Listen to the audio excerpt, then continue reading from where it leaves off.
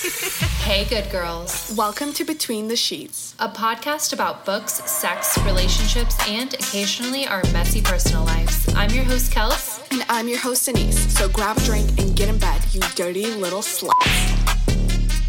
Welcome back, everyone. Hi, Denise. How are you? I'm very good. How are you? Okay, so I just got back from New York to visit Denise, and what did we do all weekend? I'm having withdrawal from you because we spent the entire weekend playing Overcooked, and for anyone who doesn't know what that is, it's basically a PS4, PS5 cooking game, and it's couch co-op, and you basically cook meals together. And instead of doing the real thing, that's what we spent our time doing. We spent 3 days in front of a screen. We really wanted to take a break, and this is how we spent our break, but it was so anxiety-inducing, but also relaxing at the same time. I don't understand. Yeah. It was very, very fun, and I think we spent like a good 30 hours during the visit playing it. What I found really funny was the guilt we felt the first day, and then by the second day, it was first thing in the morning, and you were putting the controllers in my hands while I had coffee in the other.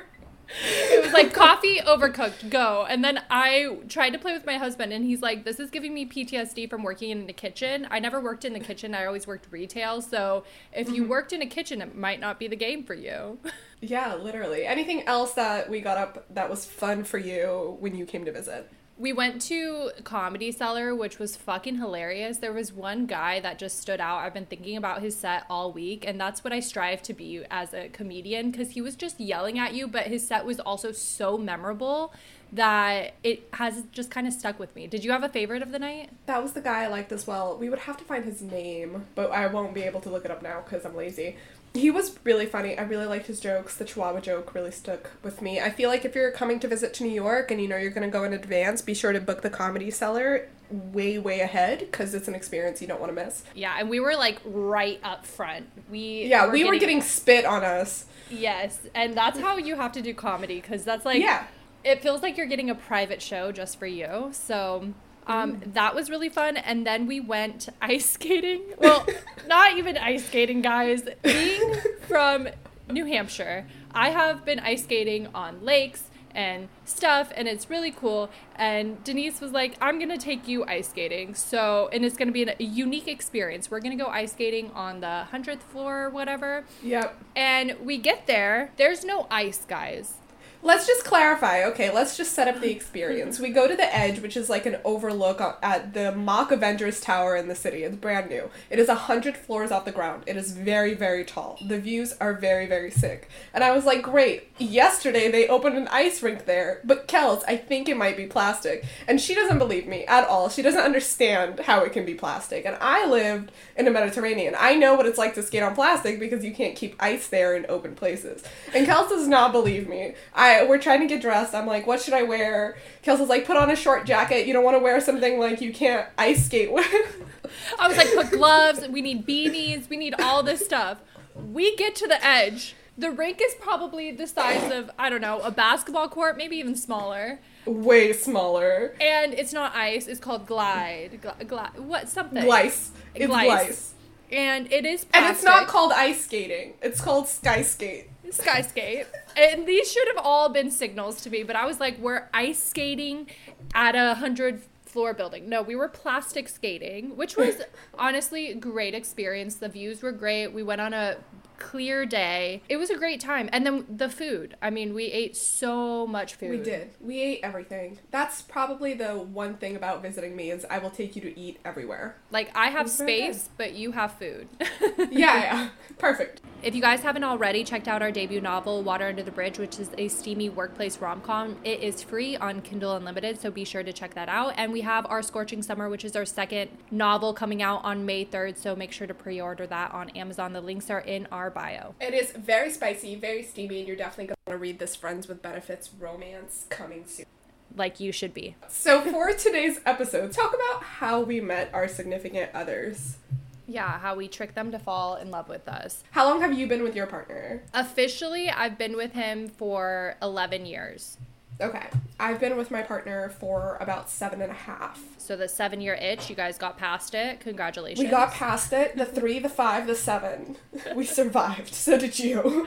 I know, right? And so we are about to come up on our 4th year marriage anniversary, but we've been together pretty much since I was 18, but I met him when I was 14. So long time. Talk about this pretty frequently, but let's just give the listeners a quick recap. What tropes is your relationship? Our tropes are best friend's brother, second chance romance, and what I about guess you? I will give you small town romances. Oh yeah, small town. I never consider a small town because when you're in small town, you're not like, I'm having a small town romance. Yeah, but exactly. I guess like you're growing like, up. We're in town and we're falling in love. I mean, we did an episode last season where I told you guys I had sex in a bar, and like that's small town romance. Yeah, exactly. Ours is insta-love, angst, and I feel like using the "it's always been you" trope is like for second chance, but I feel like ours, not second chance wise, is like it's always been you. I would also say an age gap, right? Yeah, that's true. Age gap as well, because we have 7 years. We've officially been together as long as our age gap has existed. That's pretty cool. I guess. The other day, I was literally talking to my husband, and I was like, we've been together half my life. Okay. Oh, that freaks me out, man. That gives me such commitment issues. I just, like, need to break up just for the sake of that not being true. I was like, I've lived with you longer than I've lived with my parents. So, you know. Literally. That's freaky. It's so freaky. And before we get started about telling each other how we met our partners, I feel like for mine, I just want to preface the fact that since we got together so young, we didn't have anybody to look up to for relationships. And so our relationship was really toxic in the beginning because we didn't know, we were kind of figuring out how to be in a relationship. And when you only have people around you who are in unhealthy relationships and you're taking those dynamics, it really takes you a while to figure out how to be in a relationship, a healthy relationship with someone. I agree. I feel like ours was the same as well, despite the fact that my partner's parents are married. I don't want to speak on that marriage too much, but my mom, for example, was remarried 4 times. And it's just like the things that you learn at home are the things that you will bring to the most vulnerable part of you, which is your relationship. The important part of our relationship is how much we have allowed ourselves to grow into a healthy relationship and kind of work through our codependency and our toxic habits to be in a healthy relationship. I think I can confidently say I'm in a healthy relationship today, and that 10 years ago was just not the case.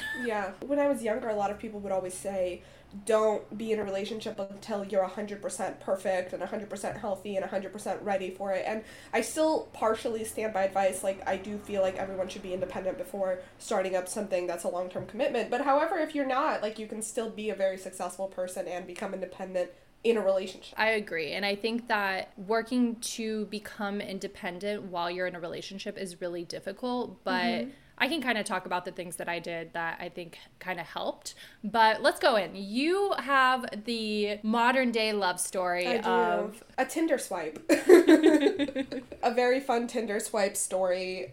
Not really. I had moved back to the States and I was here for about 3 months. And I was on Tinder. I really wanted to, like, meet anybody because I knew nobody here despite living in New York when I was a kid for quite a few years. But I didn't know anyone and I was like, great, like, let's start dating. Let's start meeting people. And my partner is actually my first Tinder date.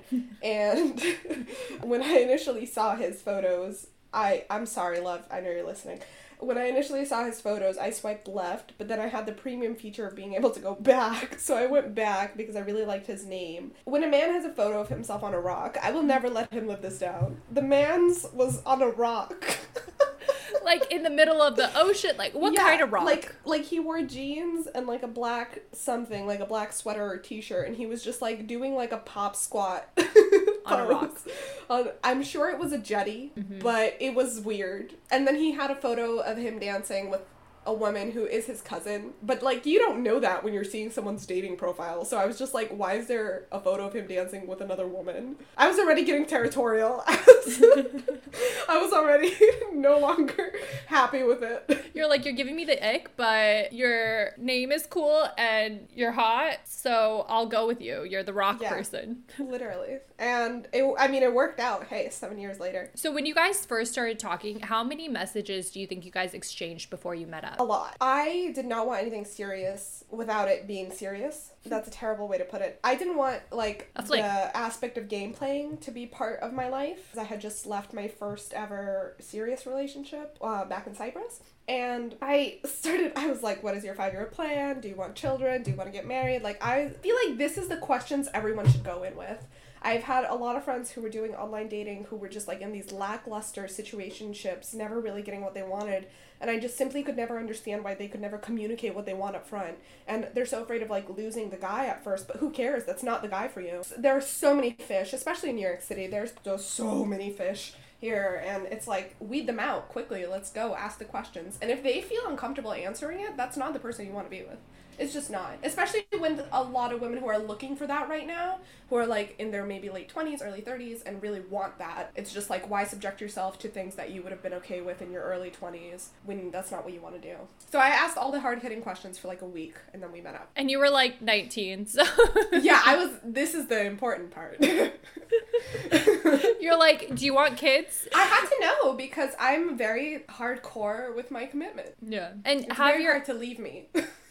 Have your answers changed since you guys have been together? I would say yes, definitely. The timeline was different than what I thought my timeline was going to be, and I think for the best. I also don't know, in terms of family planning, if that's something we're even thinking about for the next 5 years from now. I was really happy with the answers he gave me because he gave them to me, and that felt good. That meant, like, I was with someone who could consider 5 years into the future, who could consider 10 years into the future, and feel, like, not uncomfortable by it. I feel like so many times I've spoken to men and you ask them questions about commitment and they just kind of panic and flake, and I was just really attracted to the fact that, like, my partner was not panicking or flaking about commitment at all. That's good. Yeah. And I mean, I like your partner. He's pretty cool, so... He's nice. They're like the same person, so she likes him only because he's like her. Yeah, we're very similar, laid back, chill. And then once I met him, I was like, oh, so you're dating the male version of me. Yeah, literally. I literally am. But you met your partner when you were a teensy-weensy baby, but you don't have to start there. You can start with the highlights of when your relationship truly started to form rather than the back and forth in between. Yeah, because in high school, we're stupid. Like, I don't think anybody should have been in a relationship with us. We were, like, talking to a whole bunch of people, which I think you should do in high school. Everybody was like, don't marry someone from your high school. But being from a small town, I feel like you trauma bond with people a lot because you all, unlike New York, we had, like, 5 guys to choose from. Yeah. I'd already dated all of them and hated them. So he graduated, like, 2 years before me. And so I was kind of in this period where I was dating guys, but not really, like, I had one other serious boyfriend that I dated for like a year and a half, and I only dated him because he was my brother's best friend and my parents liked him, and he, like, I got to go on car rides because he had a car. And nice. So with the important things when you're a teenager, when you're 14 and you're like, someone has a car. So then my husband had graduated and I had graduated. I was really good friends with his brother. And so at our graduation, I was like hanging out with them and talking to them, and we started talking again. And then I moved in with him because I had nowhere else to go. So I just showed up at his house. Forced proximity. I was like, you have a house and an extra room. I'm going to pay rent here, which hindsight probably wasn't the best thing, but it worked out long term. So if you want to bag a man, just move in with him. Literally though, but that was my advice as well. Like, I had started, like, pretty much spending most of my evenings at my partner's apartment within, like, the 3 months of knowing him. Yeah, right. So if you want to get a little toxic and unhealthy, move in immediately. Yeah, and that was not good for us. We were arguing all the time. And so then I got a job, and then I moved in with someone off of Craigslist because I was like, you know, if this relationship is ever going to work, I need to go have some bad roommate experiences so I can kind of ground myself. So I moved in with this person off Craigslist, and then he was like staying the night over at my house every night. And I was like, are you scared that I'm going to get murdered by this Craigslist person? They were fine. They were not my cup of tea. I barely talked to them. And then they moved out after 9 months, and then he moved in. And again, it was like fine. I didn't have a lot of friends at that time because I was committing all myself to like school and work and him. And so it was nice to get kind of older and get more money. I mean, not tons of money, but like have a job where I could pay the rent by myself. He moved out and I got to live by myself for a year. That's and I feel nice. That's something like I never got to experience, and sometimes I get really panicked about it. And I'm like, I don't think I will get to experience that if me and my partner, like, continue going the way we do and get married and continue living together. Yeah, but you're in New York, too. Can anybody afford to live by themselves? That's true, too. Not really. Not unless you have, like, a really nice high-paying job or a small apartment. Yeah, because when I first got my place, I paid $600 in rent. And that's so fancy. That's for like a my one electric bill in the summer. I know, literally. It was like a 1-bedroom. It was like not in the best part of the town. Like my neighbor got shot and killed. I had to go to a court case. So, you know, like it wasn't the safest. But it was your home. But it was my home. And it was a really good growth time. I started making more friends and like hanging out with people and having an identity outside of my relationship, which I think was really important. And then we still just didn't know how to communicate with each other. So I don't really feel like we got officially healthy until like 2016 when we actually started having like serious conversations about, hey, I don't like when you do this, because I was on the spectrum of being like, oh my God, if I say something wrong, he's gonna leave, which was a codependency thing that I needed to kind of work through and get over, because like you said, you don't want to be with someone your entire life and not be able to communicate with them and tell them what you want, because it's not going to end well for either of you. I really like that you had the introspection to kind of step away from the relationship, and I feel like my relationship only really started getting better when I stepped away from it.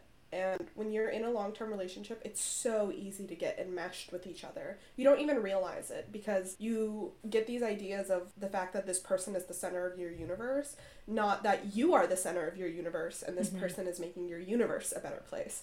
And I feel like that's how you kind of have to look at love, and that's how I look at love now, is that like everything I do is my priority, and then everything else is kind of for the relationship and for us to be happy together. I didn't know that when I was much younger. I thought I have to prioritize my partner. We have to spend every single minute together or we'll break up, which is ridiculous, but that's like what I thought was the truth. And it wasn't until I started stepping away from my relationship and would just purposely seek out time away from my partner that I started to, I don't know, fall even more and differently and deeply in love with him. Ugh, cringe. Then gross. Gross. Then than I did when we first started dating. I can relate to that, because then when you go out and you have your own experiences, you have something to bring back to the relationship. And the first 3 years we were together and we had to do every single thing together, of course you're gonna fight all the time. Yeah, absolutely. You're with each other all the time, and then you don't know how to communicate. You're getting mad over stupid things. We both had intense jealousy issues over the fact that I was no relationships with other girls, you know, type of thing, and that is just so toxic. How are you going to stop talking to half the population? You just stop. You just stop. That's what I expected. I was like, no talking to anybody else. And jealousy is something difficult to work through, but it's something that you just have to talk about all the time, and you have to discuss why you're feeling certain ways, and they have to kind of meet you in the middle of being extra communicative. Yeah, the talking in a relationship is really hard. I feel like this past like year or two, the amount of talking we've been doing has really strengthened the relationship, but it's so vulnerable. It's so vulnerable to like put yourself out there and say exactly what you're feeling and really have your partner receive you. Like that, I feel like, is scarier than actually admitting what you're feeling, is having your partner not get defensive, which sometimes they do, and then you have to work through that. Communication is such a big part of our relationship.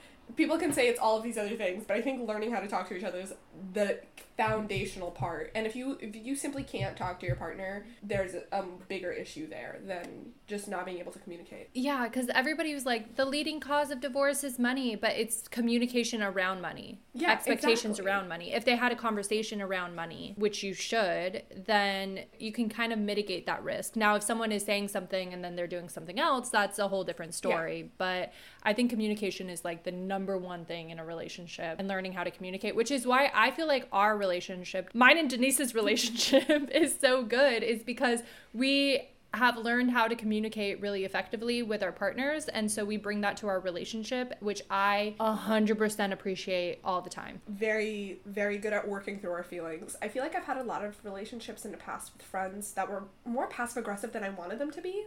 Mm-hmm. And there have been a lot of relationships where I feel like I'm reaching out and being vulnerable and I'm just not received. Yep. And I definitely don't feel that here. I feel like we can both be in a bad mood and kind of know it's a bad mood and like work through it and talk about it, and it's never something that either of us take personally. Yeah. I don't know. It's very healthy. It's really nice. And I do feel like that is so much because of the long-term relationships and all of the things that we had to learn in our personal romantic relationship itself. Something to lighten up the reader's mood here on apart from communication. Do you have a fun date story or maybe your proposal that you would like to share with the listener? My proposal story is just...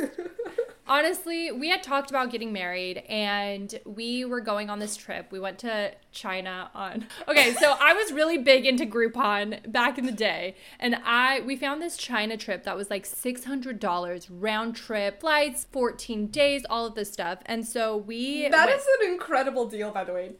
2 weeks for $600. And literally like the food, the hotel, the... transportation, we took flights within China and it was all paid for. It was ridiculous. I think it was like government subsidized because they were trying to get more people. But anyways, we go to China. We sorry. I know. So this cracks me the fuck up. And I didn't think he was going to propose. People told me that he was going to propose. While we were there, we went to a jade factory and the jade there was beautiful and they had a ton of rings, and I kind of got swept up in the moment and I was like, I'm going to pick my engagement ring here. And I put it out together and I was like, okay, he's going to engage in the future. Right? So then it's our last day. We were in Shanghai. We had run out of money. I was so hungry because our credit cards weren't working in China. There's like a VPN-ish, not a VPN, but they like block all the major sites. So you can't go on Google, you can't go on Facebook, Instagram, any of the sites unless you get a VPN, which we didn't because we didn't believe them. So we were like no contact with the outside world for 2 weeks while we were there. And so we didn't have any money and except our credit card that worked at some places. And he really wanted to go see this building, and I can't remember right now what it's called, but it's like the 3rd largest building in the world is in Shanghai. And so... I love that me and your husband both took you to places that are tall. I know. As part of our things we like to do with you. I'm like, okay, cool. So we get up there, and I'm like, okay, can we go get some food? Like, I'm hungry. And he's like, no. Let's take a picture right here. And I was like, I don't want to take a picture, but it was beautiful. It was like right after sunset, so it was like that dusk type stuff, and the whole city was lit up, and it was very beautiful. And so he was like, I want someone to take a picture of us. I told him no, but then he finally convinced someone, and then he proposed. And I was so uncomfortable because I don't like people staring at me. And so I was like, get up, yes. And then he proposed, and then he took me to get dumplings, and I said yes. Nice. You said yes after the food. I was like, sure. Before the food, you were like, no. Exactly. I was hangry. I was like, you're going to propose to me on an empty stomach, dude? Like, and now he always keeps me fed, so... Yeah, I mean, that is the number one requirement, I feel like, in any relationship. What about you? What's your top story for you? I guess we have, like, our first 3 dates were very romantic and intense. So our first date, when we were first meeting each other, because, again, we had only spoken over text, we met in Central Park, very New York, stereotypical rom-com setting, and we ended up spending like 6 to 8 hours together on our first date, just talking about everything, and it was like kind of cute. We like weren't touching or anything, and then I remember the first time my partner kissed me, and it was really sweet. We were sitting and watching this baseball game, not watching it, like we were just sitting on a bench and there was a baseball field in front of us and we were just, being awkward. This is the first time I'm meeting this person. And he kissed my cheek and I felt myself like turn into a lobster. I felt the burn in my face. And I just like turned around and then we kissed. It was really cute though, because I have always been the kind of person to kiss boys first. I hated when boys tried to kiss me. I hated it. I wanted to be the one to make the move. So I had always been the first one to make the move. And here I was like, you know what? I'm not going to be the first one to make the move. And so I had never had someone like go in for a kiss by kissing my cheek first. That is so interesting that you are the one to make the move. I would not. Yeah. Really?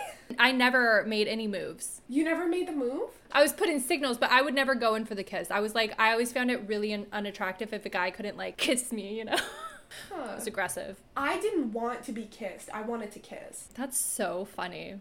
Every single one of my kisses I did first. I'm proud of you. And I kissed feel like that's a lot of people as a teenager. It was like nonstop. I was like a maniac, but...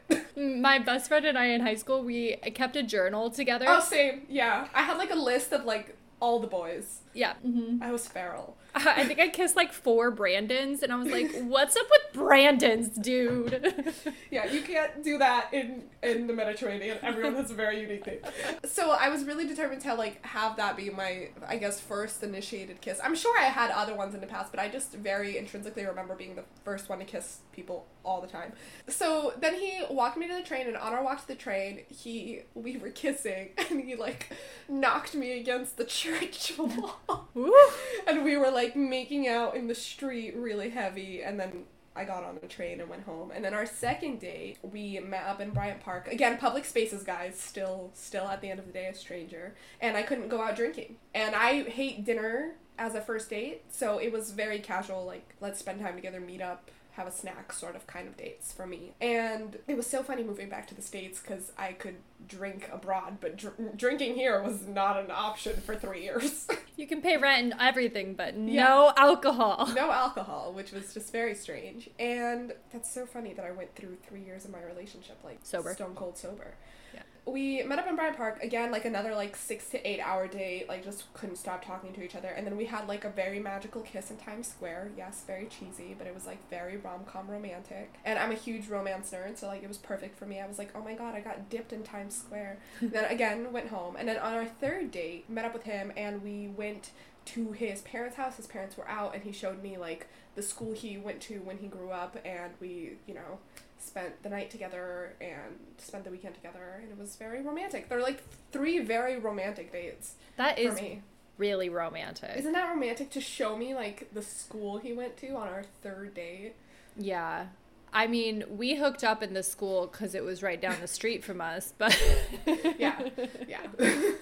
No, that is super cute. I feel like I always am envious of people who like meet these random strangers and then like end up falling in love. It's never like that though. It was definitely like an accidental thing, and it's just like because of who we are and why we ended up staying together is because of like both of us enjoying that, I guess. I'm still shook that you made the moves. Like I Why? Still can't. Do I not come off as the person who makes the moves? I don't know. I think I just never have thought about it, but most women that I have talked to say that they want the man to make the move, or the person that they're with. I don't want the man to make the move. So I really didn't like men as a young gal. Yeah. And I think it's just like abusive stepdads, moms, a lot of divorces. Like I just like had a very tinted view of men. And so like giving up the power to like have them kiss me when they want to.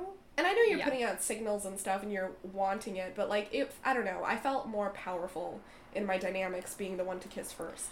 No, I think right now, like, if I were to miraculously be single, I feel like I would want that. But when so much of my worth was tied to how much men liked me when I was, like, 14, 15, 16, because, again, with, like, toxic parent relationships, put it as, like, a token. Like, oh, my God, these guys want to kiss me. But, like, they want to kiss everyone. Like, chill. Yeah, that's the thing. They want to kiss everybody. Like, shut the fuck up. They would kiss the doorknob if they could. Literally, if the doorknob grew lips and tits and a vagina, they would be kissing that doorknob. Literally. Oh my God. I was thinking about our first kiss. I was 14. Don't tell everyone about that. What? Oh yeah. So when we were playing Overcooked, I turned over and she just kissed me. I don't know.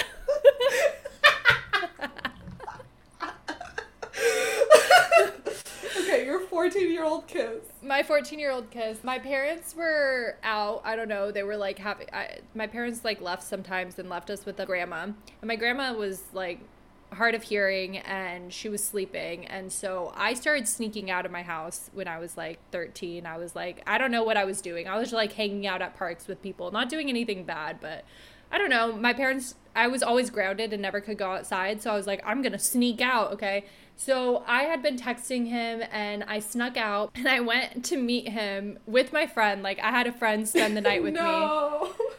So we snuck out together, and then we went to like some guy around the corner's house, and my husband was there, and we were like talking, and all of a sudden, like we were all talking, and then he like was like, hey, let's go talk over here. And then he like pushed me up against the car and kissed me, and I was like, that's hot. Excuse me. It was very hot. It was like 2 a.m. and then like we kissed, and then I couldn't get back into my house, and luckily like my grandma was like hard of hearing because I just like garage code and like got into the house eventually. That also started my streak of never being home at night. I was always out. I don't know what I was doing. I never had to sneak out. I've never had those experiences. Never had to sneak out? Oh yeah. I tried to sneak out once, and it ran through the kitchen, fell down, and the only thing my mom said was, wear better shoes, and then I left.